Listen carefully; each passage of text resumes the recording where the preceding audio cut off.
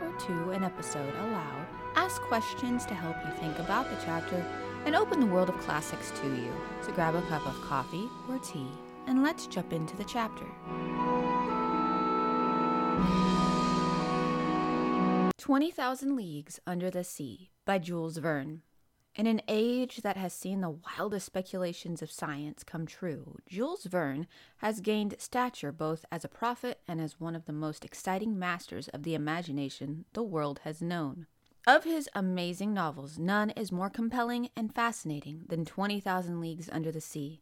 This extraordinary voyage into the depths of the unknown aboard the fabulous submarine the Nautilus, built and commanded by the brilliant warped Captain Nemo, constitutes an exploration into both the possibilities of science and the labyrinth of the human mind. The novel is science fiction raised to the level of literature, and literature transformed into a vivid expression of a new era of technological breakthrough. 20,000 Leagues Under the Sea by Jules Verne. Part 1. Chapter 1. A Shifting Reef. The year 1866 was marked by a strange occurrence, an unexplained and inexplicable phenomenon that surely no one had forgotten. People living along the coasts and even far inland had been perturbed by certain rumors, while seafaring men had been especially alarmed. Merchants, ship owners, captains, and skippers throughout Europe and America, naval officers of many nations and governments on both continents, all were deeply concerned. The fact was that for some time a number of ships had been encountering on the high seas an enormous thing, described as a long spindle-shaped object that was sometimes phosphorescent and infinitely larger and faster than a whale. The facts concerning this apparition, which had been recorded in the logs of the various ships, agreed more or less as to the shape of the object or creature in question, the incalculable speed of its movements, its surprising power, and the strange thing with which it seemed to be endowed. If it was a cetacean, then it exceeded in size any that science had so far classified as such. Neither Cuvier, nor Lacépède, nor Dumerio, nor de Quatrefages would have admitted the existence of such a monster, unless they had seen it with the trained eye of the scientist. Taking an average of the observations made on various occasions, rejecting the hesitant estimates that gave this object a length of 200 feet, and discounting the exaggerated opinions that made it out to be 1 mile wide and 3 miles long, it could nevertheless be stated this phenomenal being was far bigger than anything that had been confirmed to date by the ichthyologists, if indeed it existed at all. The fact that it did exist was no longer deniable, and seeing that the human mind is always hankering after something to marvel at, the stir created throughout the world by this supernatural apparition will be well understood. As for relegating it to the realm of fable, that was out of the question. On the 20th of July, 1866, the steamer Governor Higginson of the Calcutta and Burnock Steam Navigation Company had met this moving mass 5 miles off the east coast of Australia. At first, Captain Baker thought it was an unknown reef. Just as he was preparing to establish its exact position, 2 jets of water, projected by the mysterious object, rose hissing 150 feet into the air.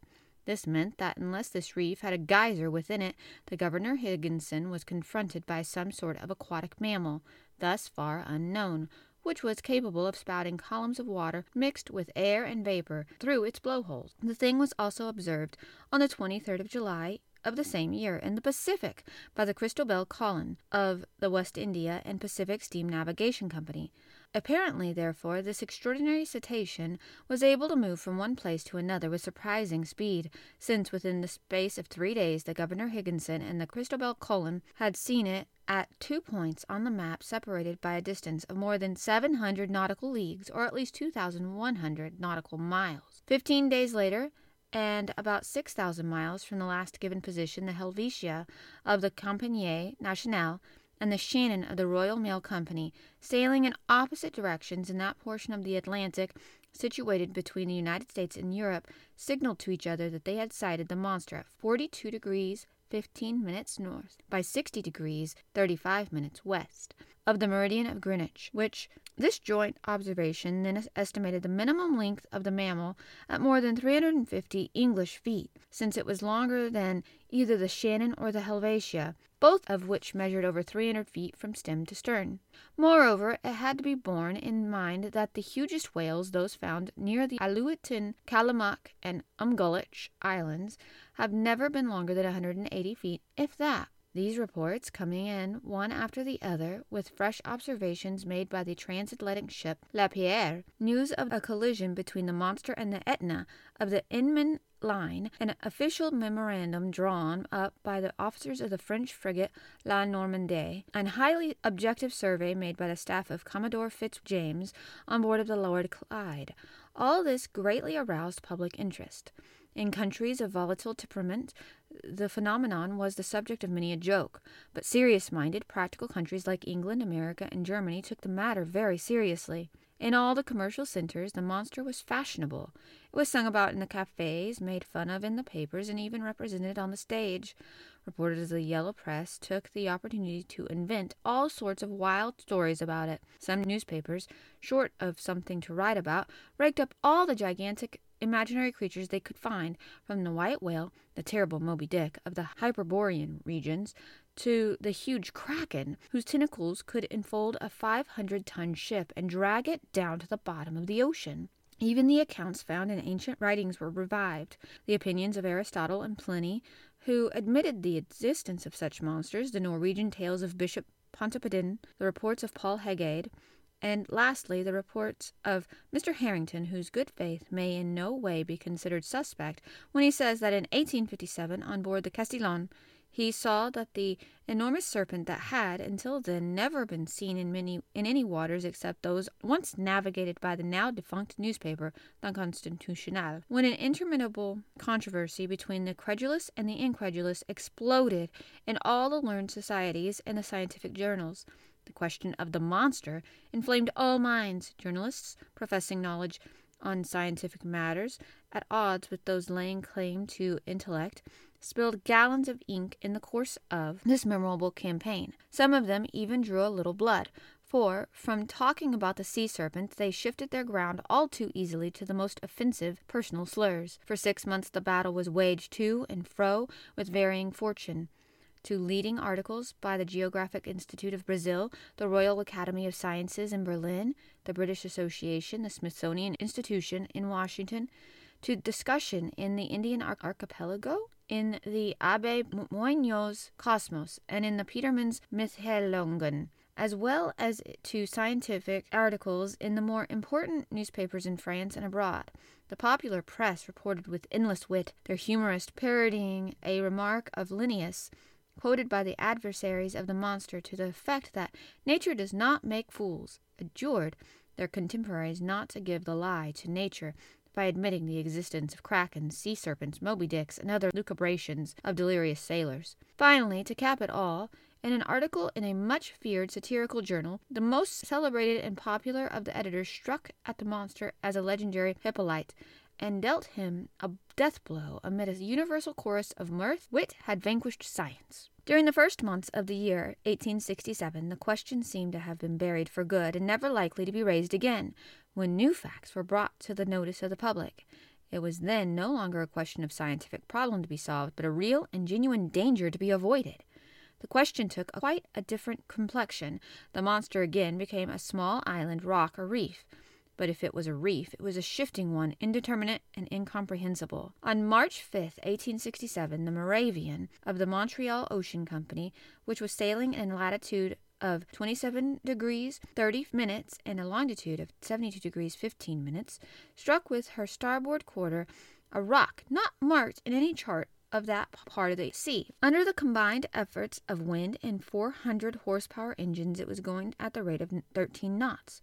There is no doubt but that the superior quality of her hull, the Moravian, would have broken under the impact and gone down with the 237 passengers she was bringing back from Canada. The accident had occurred at about 5 o'clock in the morning, just as day was breaking. The officers of the watch hurried aft, where they scanned the sea with the greatest attention, but they could see nothing except a choppy area about 3 cables' lengths away, as if the carpet-like surface of the water had been violently agitated. The exact bearings of the place were taken, and the Moravian continued on its course without apparent damage. Had it struck a submerged rock, or an enormous piece of drifting wreckage?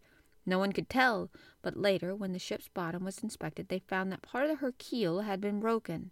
This incident, which was extremely serious in itself, might have been forgotten like so many others if the same thing had not happened 3 weeks later under identical circumstances. However, because of the nationality of the ship that had been a victim of this latest collision, and because of the reputation of the company to which it belonged, the occurrence had enormous repercussions. Everyone has heard the name of the famous English shipowner, Cunard.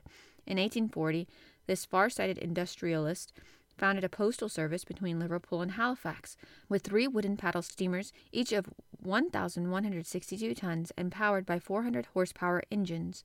8 years later, the company's fleet was increased by the addition of 400 650 horsepower, 1,820-ton boats, and 2 years after that by 2 other ships, both superior in power and tonnage. In 1853, the Cunard Company, whose privilege of carrying the mail had just been renewed, added successively to its fleet the Arabia, the Persia, the China, the Scotia, the Java, and the Russia, all first-rate ships, and the biggest after the Great Eastern that had ever plowed the seas. Thus, in 1867, the company owned 12 ships, 8 of them paddle steamers, and 4 of them propeller-driven. I have supplied these very brief details so that everybody may be well aware of the importance of this shipping line, known throughout the world for its intelligent management. No ocean-going concern has ever been so well run, no business has ever been crowned with more success. Over the past 26 years, Cunard ships have crossed the Atlantic 2,000 times without as much as a voyage ever being missed, or any delay being recorded, or a letter, man, or ship being lost. Moreover, in spite of the strong competition offered by France, passengers continue to choose the Cunard line in preference to all others, according to a survey of official records of recent years. When all this had been said, nobody will be surprised at the stir caused by the accident that happened to one of the company's finest steamers. On the 13th of April, 1867, the sea was calm and the wind moderate, and the Scotia was situated in a longitude of 15 degrees 12 minutes and latitude of 45 degrees 37 minutes. Her 1,000-horsepower engines were driving her along at a speed of 13.5 knots. Her paddles were treading the waters with perfect rhythm and regularity. Her draft was 22 feet, and her displacement equal to 233,924.35 cubic feet. At 4:17 p.m., when the passengers were enjoying lunch in the great saloon, a slight shock was felt on the hull somewhere aft of the port paddle. The Scotia was not struck. She had been struck by something with a cutting or perforating edge. The collision had seemed so light that no one on board would have been alarmed but for the coal trimmers, who rushed up into the bridge shouting, "We're sinking! We're sinking!" At first the passengers were all frightened, but Captain Anderson hastened to reassure them. Indeed, there was no question of any imminent danger, for the Scotia was divided into 7 compartments by means of watertight bulkheads, and was thus able to withstand any leak. Captain Anderson immediately went down into the hold, where he found that the 5th compartment had been flooded, and the water was coming in so fast that the leak must be a considerable one. Most fortunately, this compartment did not contain the boilers, otherwise the furnaces would have been extinguished at once. Captain Anderson had the engines stopped, and one of the sailors dived down to ascertain the extent of the damage. A few moments later he found that there was a large hole 2 meters, or almost 7 feet in diameter, in the bottom of the steamer.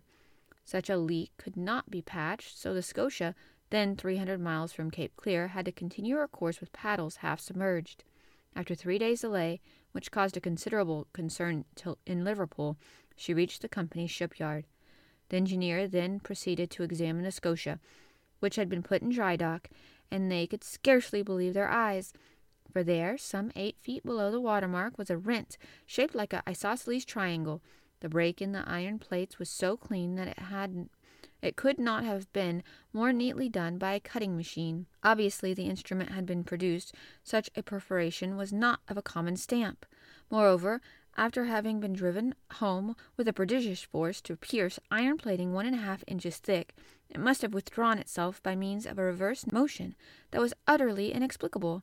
This new incident inflamed public opinion again. From then on, all accidents at sea that could not otherwise be accounted for were blamed on the monster. The fantastic creature had therefore to shoulder the responsibility for all shipwrecks. Moreover, the number of these is unfortunately considerable, for of the 3,000 ships whose loss is annually recorded by the Bureau Veritas, the number of craft, both steam and sail, presumed lost with all hands in the absence of any news is never less than 200. And now, of course, it was the monster who was, justly or unjustly, accused of their disappearance. As a result, travel between the continents was becoming more and more dangerous, and the public therefore demanded that the sea be purged of this dreadful cetacean at all cost, once and for all. Chapter 2. Pro and Con. At the time when these events occurred, I was returning from a scientific expedition to the Bad Lands of Nebraska in the United States of America, to which the French government had assigned me in my capacity of assistant professor at the Paris Museum of Natural History. After 6 months in Nebraska, I arrived in New York toward the end of March, laden with valuable collections. My departure for France had been fixed for the beginning of May. Thus, at the time of the Scotia incident, I was classifying my mineralogical, botanical, and zoological specimens. Of course, I was well informed on this topical question. How could I have been otherwise, having read about and reread all the American and European newspapers, without having got any further toward an answer? The mystery intrigued me, and since it was impossible to form a definite opinion, I drifted from one extreme to the other. That there was something, there could be no doubt, and doubting Thomases were invited to put their hands into the wound in the Scotia. By the time I got to New York, the discussion had reached the boiling point. The hypothesis of a floating islet or an inapproachable reef, which had been supported by people incompetent to judge, had now been completely abandoned, and indeed, unless this reef had an engine in its belly, how could it possibly move from place to place with such prodigious speed? The existence of a floating hull, a gigantic shipwreck, was rejected for the same reason. There remained only two possible solutions, and these created two distinct parties. On one side, those who believed in a monster of colossal strength, on the other, those who believed in a submarine vessel of enormous power. But this second hypothesis, plausible as it sounded, would not stand up to inquiries in both the Old World and the New. It was not likely that a private individual could have such a machine at his command. Where and when might he have had it built? And how could he have kept its construction a secret? Only a government could possess such a destructive machine, and in these disastrous times, when man is daily striving to multiply the power of weapons of war, it's quite possible that some state was trying out this formidable contrivance unknown to all the others. After the Chassepot breech loading rifles had come the torpedoes, after the torpedoes the submarine rams, and then the reaction. At least, so I hope. But the idea of an engine of war faded as one country after another issued a formal denial. Since the public interest was involved and oceanic communications were affected, the honesty of the governments in question could not be doubted. Moreover, how could the construction of a submarine craft have escaped public notice? For to keep the secret under such circumstances would be very difficult for a private individual, while for a country whose every act was jealously watched by rival powers, it would certainly be impossible. Therefore, after inquiries had been made in England, France, Russia, Prussia, Spain, Italy, America, and even in Turkey, the hypothesis of a submarine monitor was definitely rejected. So once again the monster came to the surface of the debate. In spite of the endless jokes to which it was subjected by the popular press, those whose imagination very soon began to run riot with the most absurd invented sea creatures. Upon my arrival in New York, several people had done me the honor of asking me for my opinion. In France, I had published a 2-volume work on the mysteries of the great ocean depths, which had been particularly well received in the world of science, thus turning me into a specialist of this rather obscure branch of natural history. So my opinion was sought. As long as I was able to ignore the facts of the case, I took refuge in the absolute skepticism. However, very soon I found I had my back to the wall and was forced to make a definite statement. Even the Honorable Pierre Aronnax, professor of the Museum of Paris, was called upon by the New York Herald to venture some sort of appraisal. So I spoke out. I did so because I was unable to hold my tongue. I discussed the questions in all its aspects, political and scientific. Here is the peroration of my article, which was printed in the issue of the 30th of April. Therefore, after examining the various hypotheses one by one, I said, all other suppositions have been rejected. We are forced to admit the existence of a marine creature of enormous power. The deepest parts of the ocean are completely unknown to us. Soundings have been unable to reach them. What goes on in those remote depths? What creatures can live 12 or 15 miles below the surface of the water? What sort of organisms do these animals possess? It is almost impossible to imagine. However, the solution of the problem put to me is obviously affected by the shape of the dilemma itself. Either we know about all the varieties of creatures that inhabit our planet, or we do not.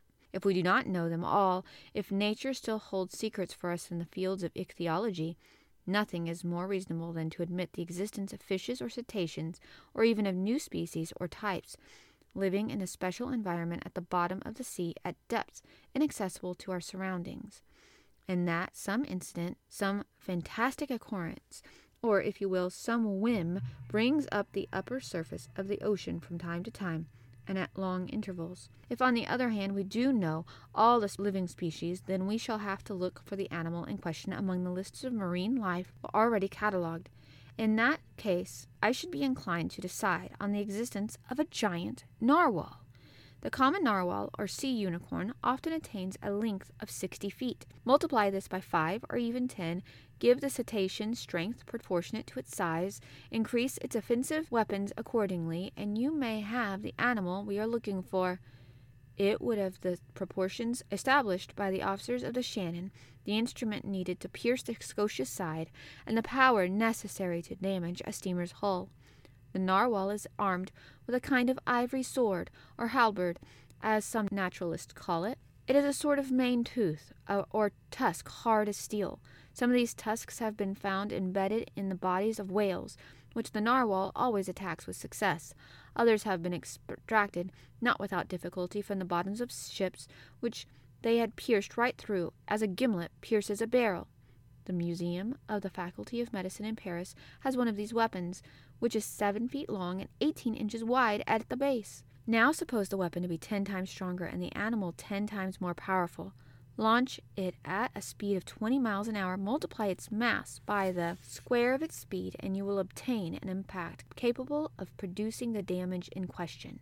Thus, until we have fuller information, I will opt for a sea unicorn of colossal dimensions, armed not with a halberd, but with a real spur, similar to the armor-plated frigates, or the rams used in a war, possessing both the mass and the motive power of the latter.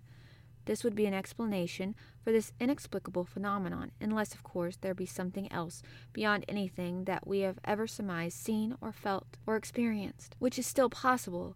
These last words were somewhat cowardly on my part, but up to a point I wanted to preserve my dignity as a professor and not to give the Americans a chance to laugh, for when they laugh they certainly do it in style. So I was leaving myself a way out. After all, I was in effect admitting the existence of the monster. My article was hotly debated, which meant that it caused quite a sensation and gained a number of supporters. The solution that it proposed at least left plenty of scope to the imagination.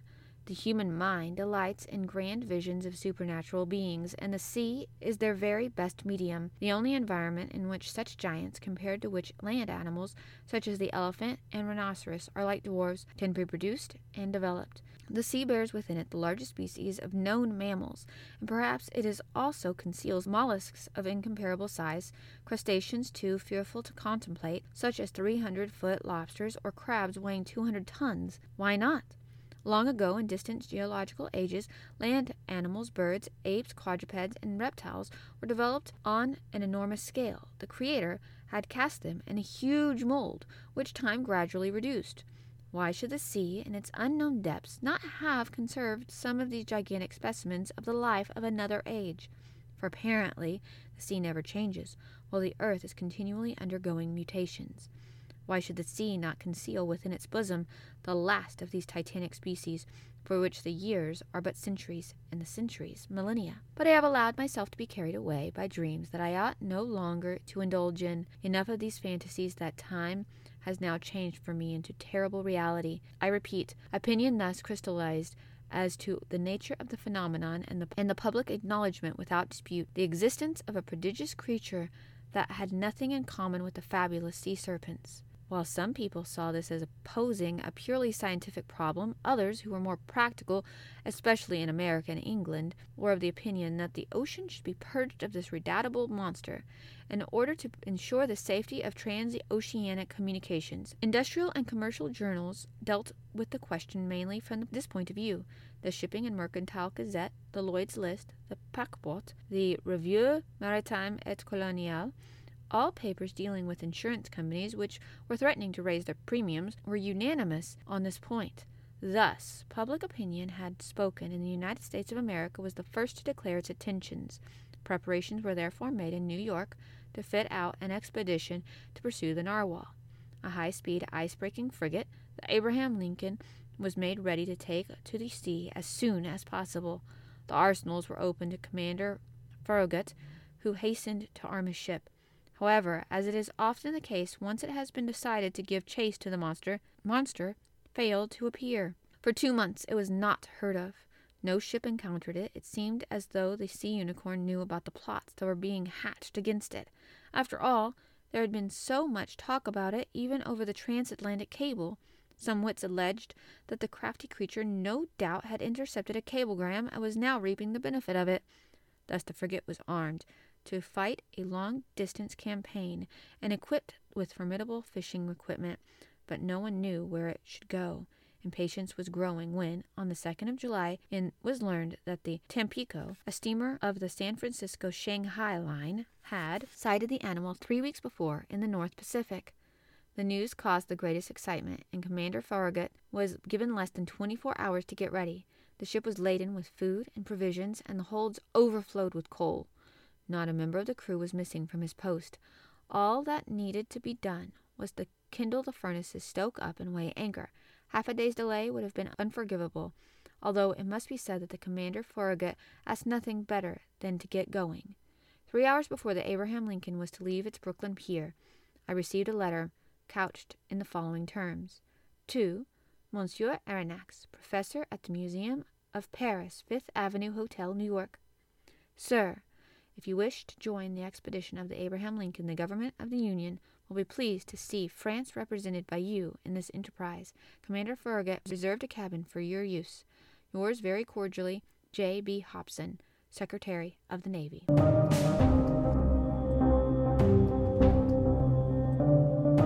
Questions to consider after reading.